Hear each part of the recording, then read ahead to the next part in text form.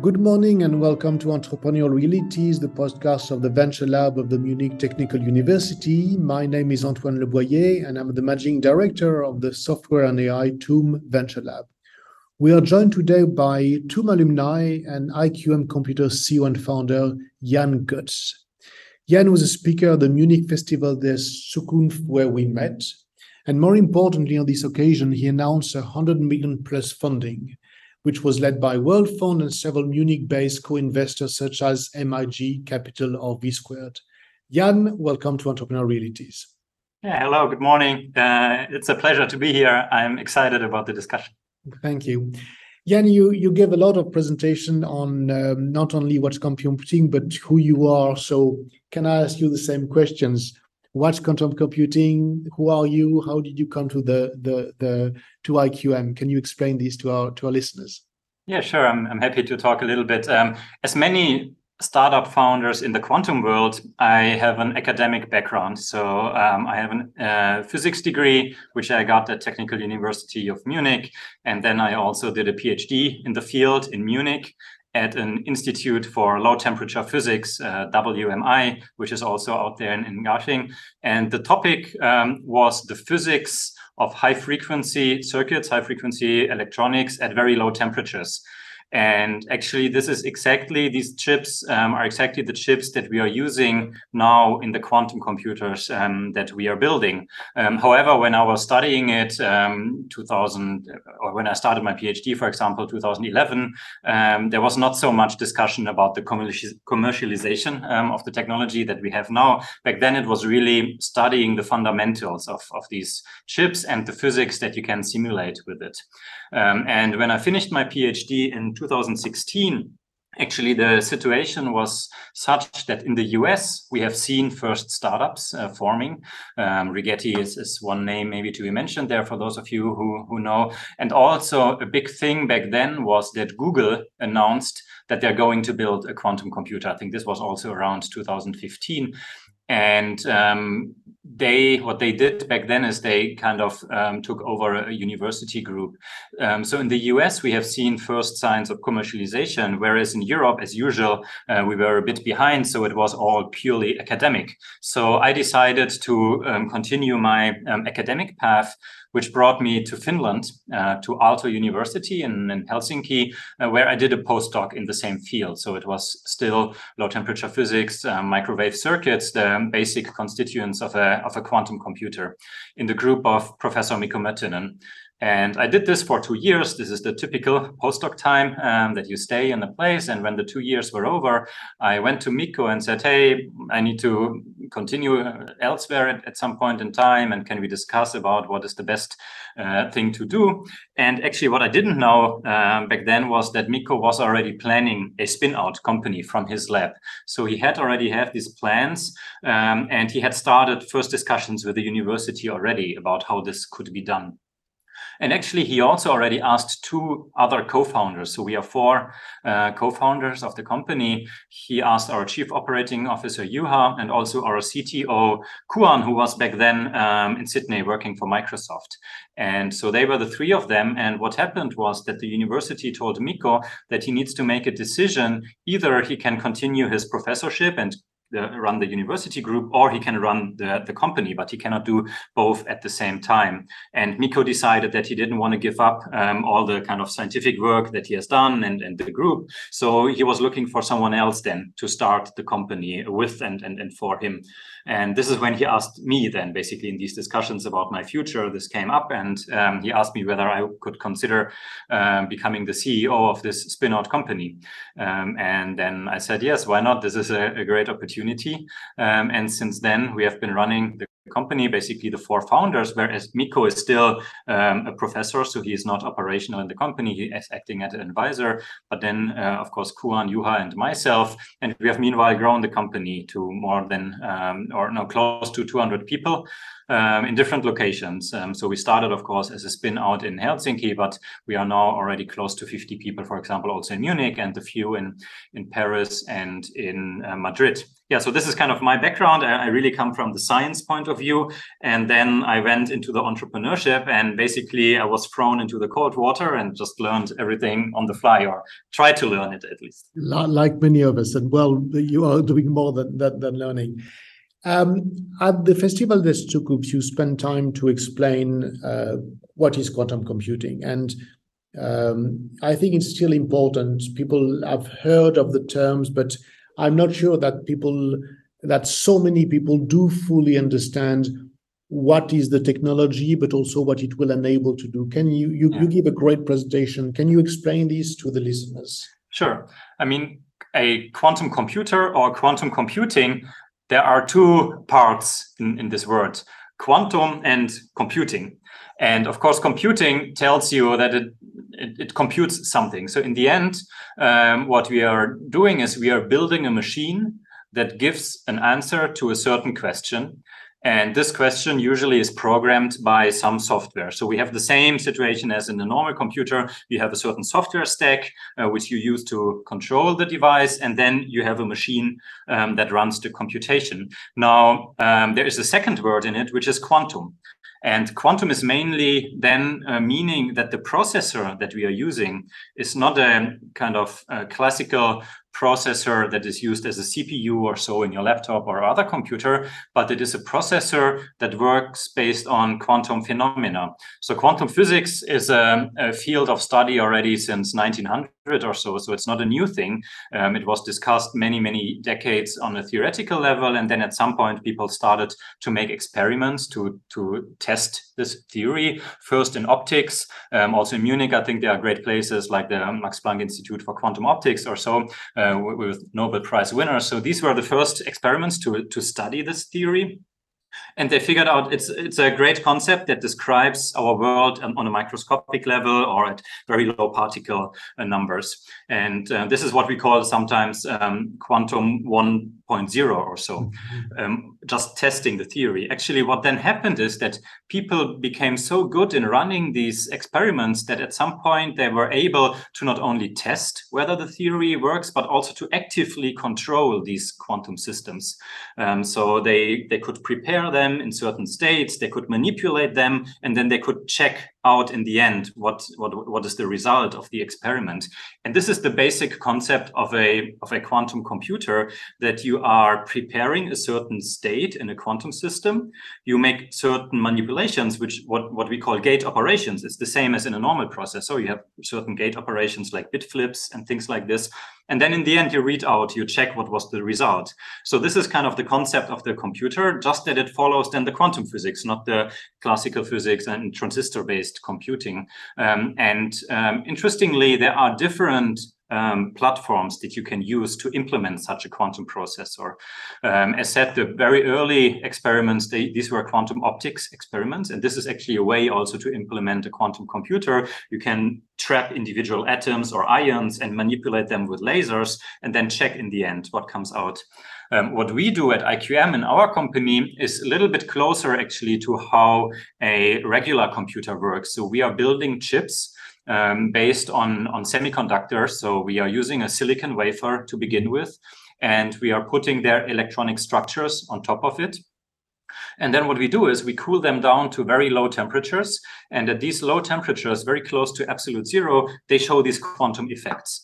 And then we can, with microwaves, so more in the gigahertz frequency range, we can manipulate the circuits and we can read out in the end the outcome. So this is how it is. And of course, we need these cooling devices. So it's a big machine, maybe 3 by 3 meters or so, but it works. So we can do certain algorithms. And now the clue is that actually the power of quantum means that for certain algorithms, you can take shortcuts.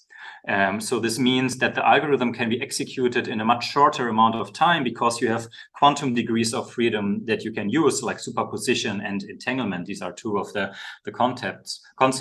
And the shortcuts, they can actually be really large. So it's not only that we maybe speed up by a factor of 2 or 3 or something, but it can be what we sometimes call exponential. And this means that certain computations that would need thousands of years on a classical computer can maybe be done in minutes on a quantum computer. And this is actually the big promise, that the quantum computer then can be used in a much more efficient way than a classical computer.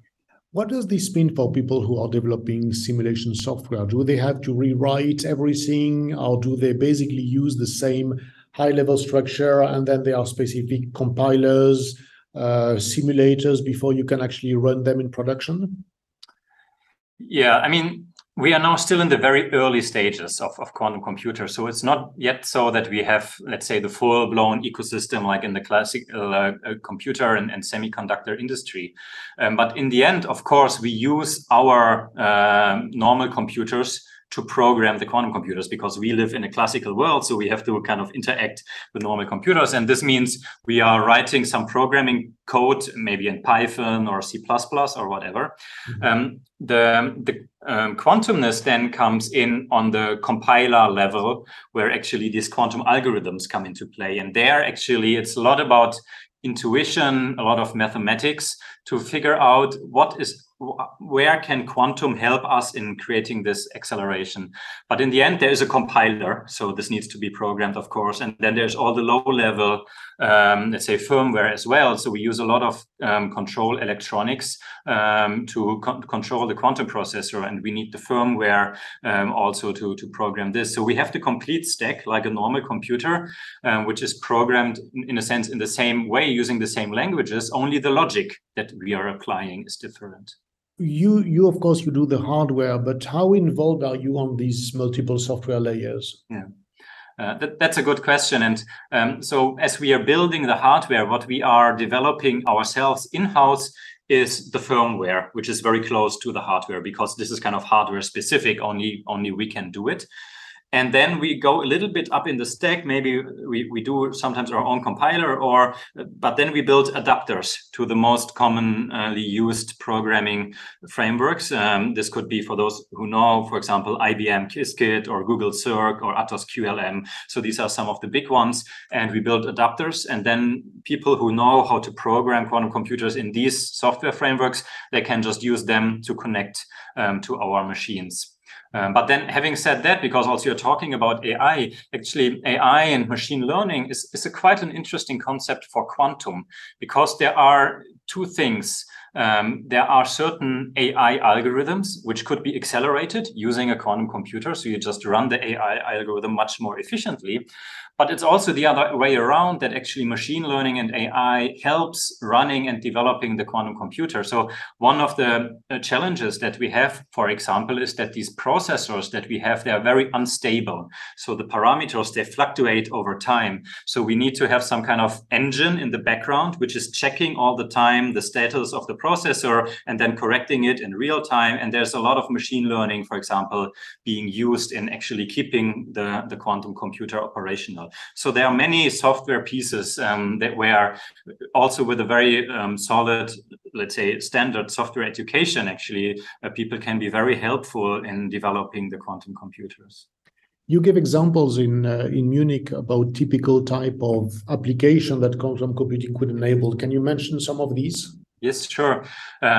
So quantum computing for a long time actually was a purely theoretical field because no one was able to build machines to test it. And the first real application that came up was in 1994, an algorithm to factorize large numbers. Which may sound very mathematical, but it has a big relevance for encryption, because the current encryption schemes that we are using, many of them are based on a so-called RSA method. And this is based on the asymmetry in factorizing large numbers, then that multiplying is easy, but factorizing is hard. So what Peter Shor found out is that actually with a quantum computer, you get this speed up, and maybe you can factorize a very long bit string in, let's say, a few seconds.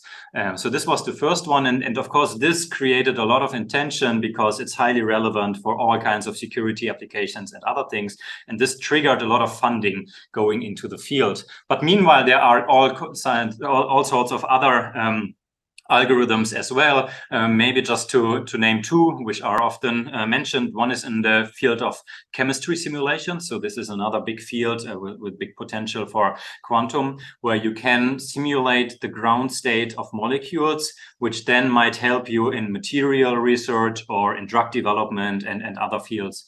like this. And another one is generally the field of optimization.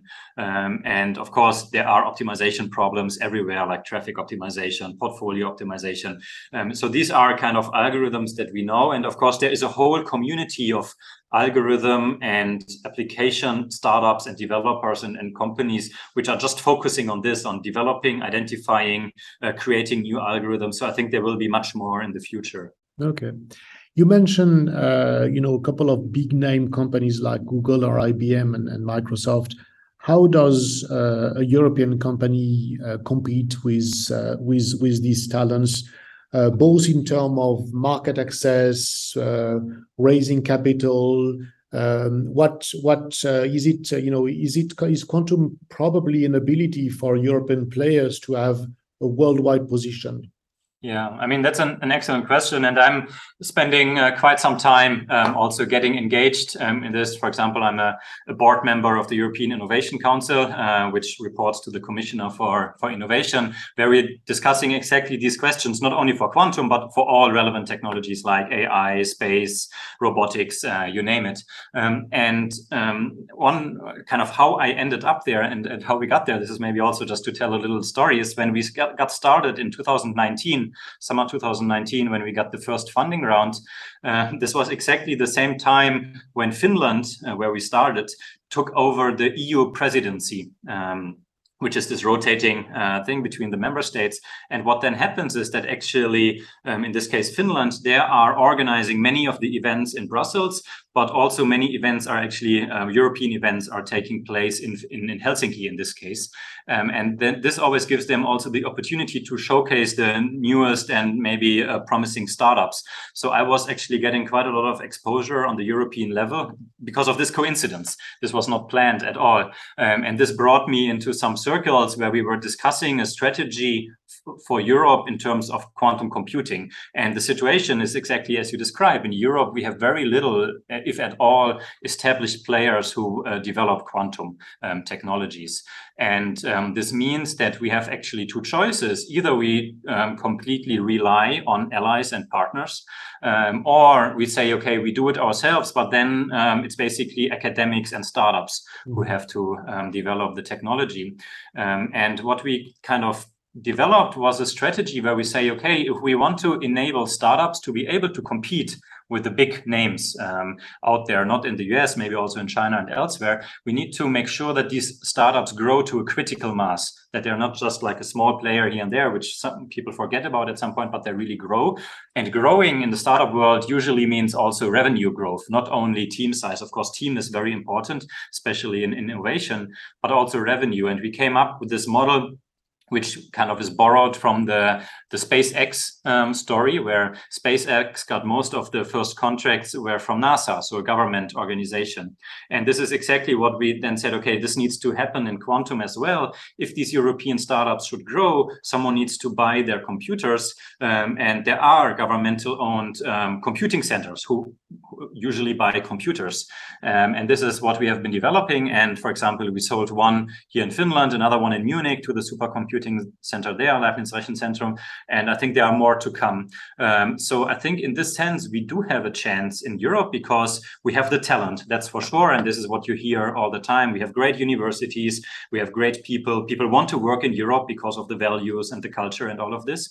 And I think meanwhile, we have also a mindset where people have realized that we need to grow the most promising startups. We need to bet on a few most promising players, and then we need to install the instruments so that this can happen. So I'm actually quite optimistic at the moment that this can happen, not only in quantum. There are now a few other fields where this is changing, and there are good initiatives. I think the big next one, for example, also for us, is the European Chips Act, which is a huge thing to bring more chips technology back to Europe, which has a dedicated amount of funding also for European startups and hardware development in Europe.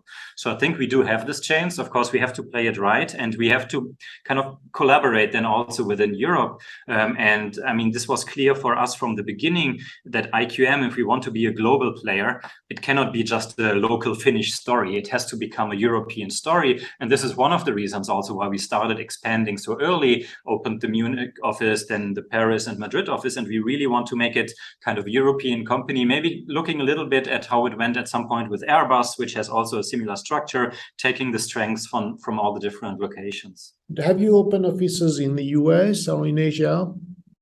Not yet. We are evaluating this. I mean, quantum is also a very strategic technology, and there's always the question where certain technology can be exported to and how to develop it. We are seeing actually a lot of interest from Asia, places like Singapore and others, in the technology. We are now also seeing first interest from US computing centers, where we are in discussions. And the question will be, are they actually willing to buy non-US technology in this very strategic field? And we are considering actually expanding to such locations if it makes sense for us from a business perspective. Yeah.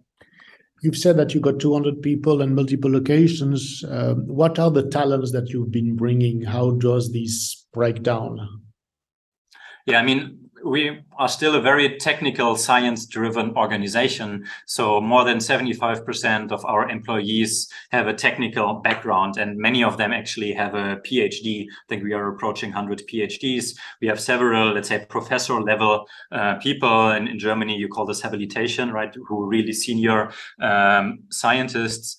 So mainly we are hiring these technical people, which have often a background in physics, quantum physics, but of course also in electrical engineering for the high frequency electronics that we are building, and then of course software development. As said, we are building the lower stacks of the software ourselves, and we have a substantial software effort as well. But of course, now running a 200 people company means that we need to have the full-fledged organization. So we have all the support functions in place as well, operations, office management, we have labs and clean rooms, so facility management. We of course have a finance function, legal people, and then a certain business and sales organization as well. So meanwhile, we're hiring, let's say, the complete spectrum. I know that large companies used to talk about the number of MIPS being sold, a number of core. Can you give a sense for, what is the current capacity you have and what should be the market in the next years to come for quantum computing as a whole, and what you foresee for IQM? Yeah, I mean, for quantum, as it's still a very early field, there is no commonly adopted benchmark yet. Certain companies are trying to push certain benchmarks, but then, as I said in the beginning, there are also still different platforms, technology platforms, and it's very hard to compare them against each other. It's often so that then certain platforms take the benchmark of the other platform and say, hey, look, if you take your benchmark, we are 1,000 times better, but it's a little bit unfair comparison. But there are certain experiments that have been executed on superconducting circuits, also with photonics and other platforms, where they have outperformed classical computers in a given mathematical task, which is a very impressive result, of course. But these mathematical tasks, they were more or less random. So there was no use case behind it. So this is the big next step to bring then usefulness into these algorithms. What we are doing, we are kind of selling our product roadmap. So similar to semiconductor industry, we have a product roadmap, which is basically the different processor generations that we have. So every, let's say, 18 months or so, we have a new processor release, and then we can sell the new processor generation. Why are actually these computing centers that I mentioned earlier, why are they interested in buying our systems if they cannot yet outperform a classical computer? There are a few reasons.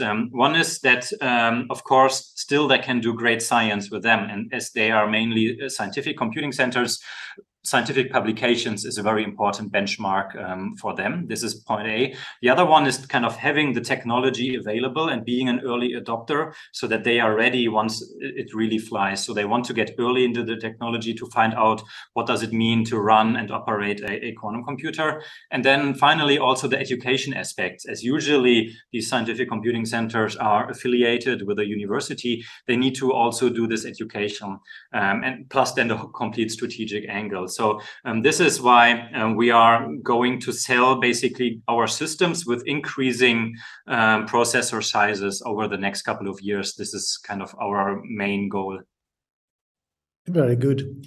Let me ask you the usual last question in the podcast. Do you have any advice for our listeners, which are, mostly students looking at entrepreneurial projects? Yeah, I mean, it might sound a little bit, let's say, stupid, but my advice is take advice. So I think, especially among physicists, but generally probably among scientists, there's often this kind of thinking that we are so smart, we know everything ourselves. And then if you start a company and you have this mindset and you think you can do everything yourself, maybe you can, maybe it takes a little bit longer than for someone else. But at some point, it means you kind of get completely overloaded with all the different tasks. And you need to be able to give away, and you need to be able to take advice in what to give away and how to do things right. And I think this is very important for people who consider starting a company, or maybe in the early phases, really try to find some mentors for the fields where you are not which have your core competence. So probably if you're a technical person, maybe you don't have a core competence in legal and marketing. Maybe also what I had to learn, it's super important, this whole topic of value and cultures inside a company and how to live this and develop this. So find good people who can give you advice, whom you trust in these fields, which are not your core strength. And then you can focus on what you're good at, and you can still build up and scale a great company. Yeah, and thank you very much. Entrepreneur Reality is available on major podcast platforms where you can find other inspiring presentations. Do subscribe if you like this podcast and want to hear more. Do give us a rating. Let your friend know about it, and we look forward to having you for more Entrepreneur Realities.